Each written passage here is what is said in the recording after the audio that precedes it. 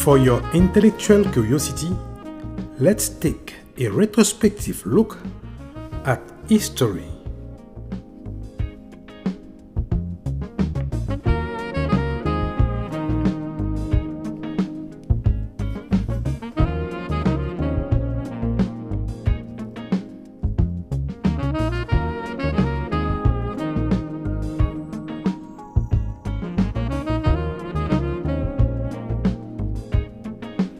History is important because it helps us individuals understand why our current societies reflect action of the past.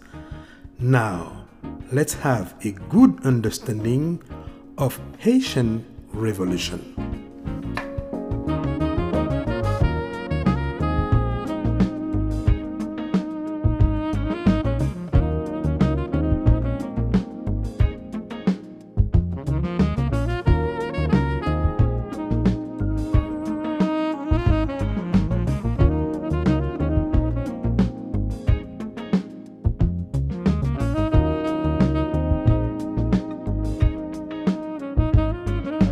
So what is the significance of the Haitian Revolution? The Haitian Revolution, which, by the way, happens between 1791 and 1804, is important because Haiti is the only country where slave freedom was taken by force. It's the only successful slave revolt in modern times. In addition to this, Haiti is the first country in Latin America to get its independence, second only to the U.S. in the Americas as a whole. I think then it's important to discuss Haiti because of the significance within the narrative of the political revolutions of the 18th century. So where does this story begin? In 1492, when Christopher Columbus discovers the island of Hispaniola. And the island was known at the time by the Taino Indians as Haiti, which was a name that meant mountainous place.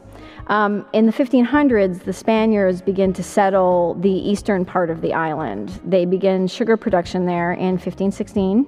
They introduced slavery at about the same time. And actually, the first slave revolt in the New World happened on the island of Hispaniola in 1522. And I think this foreshadows what's going to happen in a few centuries. In the 1660s is when the French began to settle in the west part of the island, and they established a colony. And after a few decades of fighting in 1697, finally the Spanish ceded western Hispaniola to the French. They then called it the colony of Saint-Domingue. For simplicity's sake today, I'll just refer to it as Haiti. So once the French get control of Haiti, what was life like in the colony? Well, in the early years, the population was primarily comprised of a few white planters, engagés, who are indentured servants. These were people who would work for 7 years and then earn their freedom. And then a small enslaved community. And all of these groups were in near equal numbers working together. The economy was based on small multi-crop ventures. They grew some tobacco, indigo, cotton, a few subsistence crops. But they were small farms, very few slaves, and everybody working side by side. Then sugar is introduced. 100 plantations were established between 1700 and 1704. Sugar is a labor-intensive crop, which requires more slaves. It's also highly profitable, so more and more plantations come around and more slaves have to be brought in. Soon, large-scale crop production would dominate the landscape, and the only people you would see on the farms would be the slaves. So what was life like for the slaves? Well, you went from a situation where it was small farms with everyone working together to each plantation becoming its own industry, essentially. There were far more Africans than Europeans, so they would have to separate out the slaves, put slave houses on the lowest part of the property where there was no wind or ventilation and there was excessive heat and it was very crowded. Slaves, all of the slaves worked the land, men and women alike. Only the less robust, the newly arrived Africans, women who were in their 7th or 8th month of pregnancy or nursing infants, or children, got the lighter jobs. Otherwise, everyone else was working the land from 5 a.m. to late in the night, with working hours even longer during harvest times. And the French were particularly cruel to the slaves. King Louis issued the Code Noir in 1685 to regulate slavery and punishment, but it was never really followed in the colony. It had little influence over life there. They didn't ration food like they were supposed to. The Code Noir required 2.5 pots of manioc and either 2 pounds of salt beef or 3 pounds of fish every week. And generally, most slaves got only a few potatoes and a little bit of water every day. In addition to that, the French were particularly cruel in the way that they punished the slaves. If somebody misbehaved or ran away and got caught, they would usually put them to death in a pretty extreme fashion.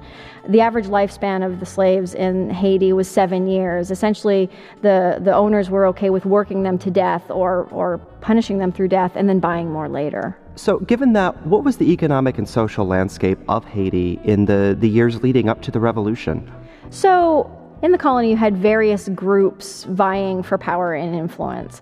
Essentially, the most powerful group was the Grands Blancs, or the Big Whites. These were the plantation owners, or the elite. Then there were the Petits Blancs, or the Little Whites. These were tradespeople, shopkeepers, merchants, overseers, the former indentured servants who'd gotten their freedom and now worked in smaller aspects of the economy.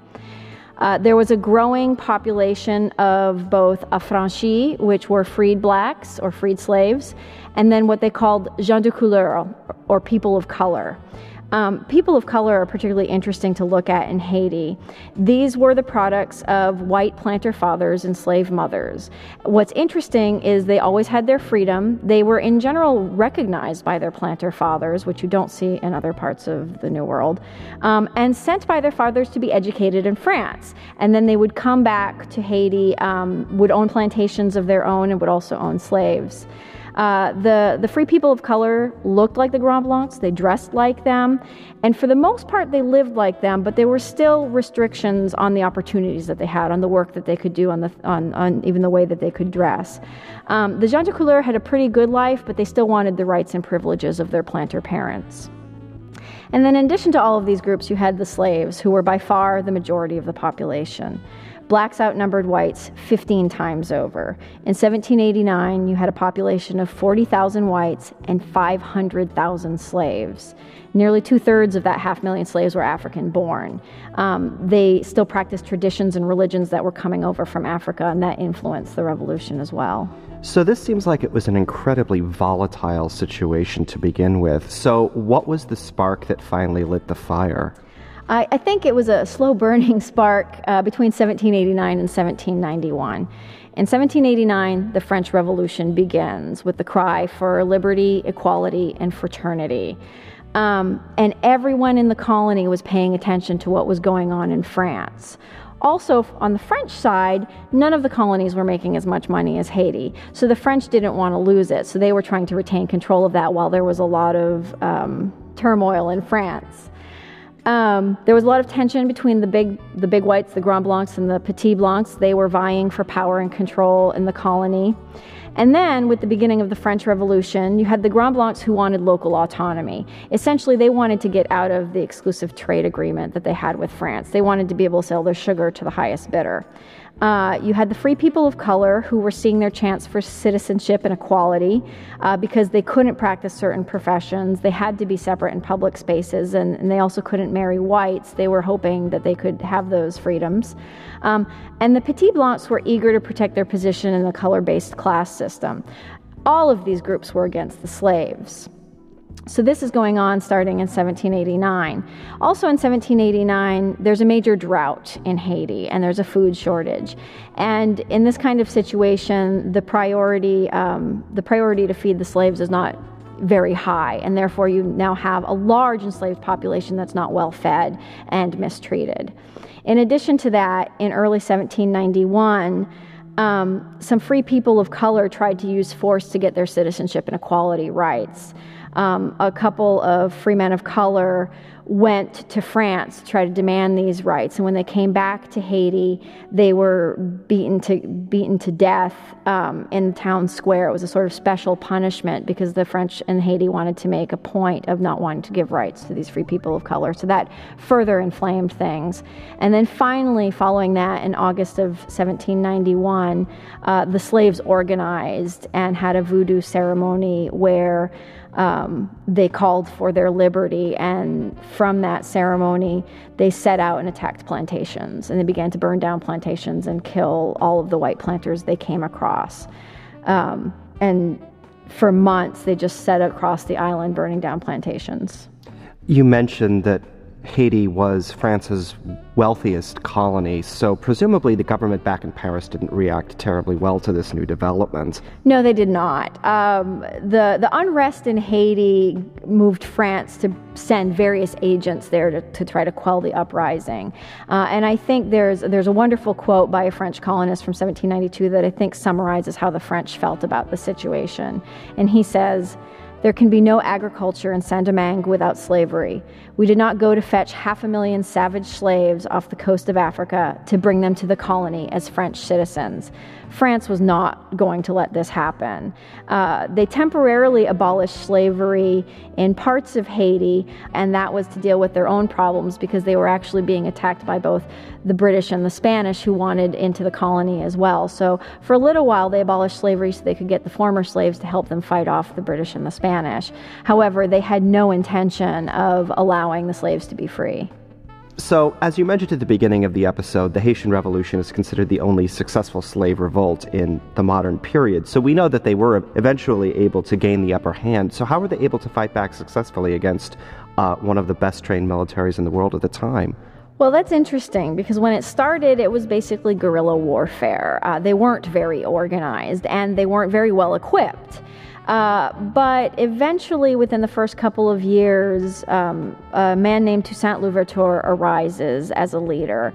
Toussaint Louverture was a former slave. He had been a coachman for the manager of a plantation. And by the time the revolution erupts in 1791, he'd been a freedman for over a decade, meaning he was able to circulate around the island and kind of get the story of what was going on. So in 1793, he really arrives on the scene in terms of taking a leadership position, and he sends a letter to slaves all over the island introducing himself. And what's interesting is in the letter he emphasizes that he's fighting for liberty and equality. So he's picking up those terms from the French Revolution and using them for Haiti. He was able, starting in 1793, to organize armies of former slaves and defeat both the Spanish and British forces that were also invading.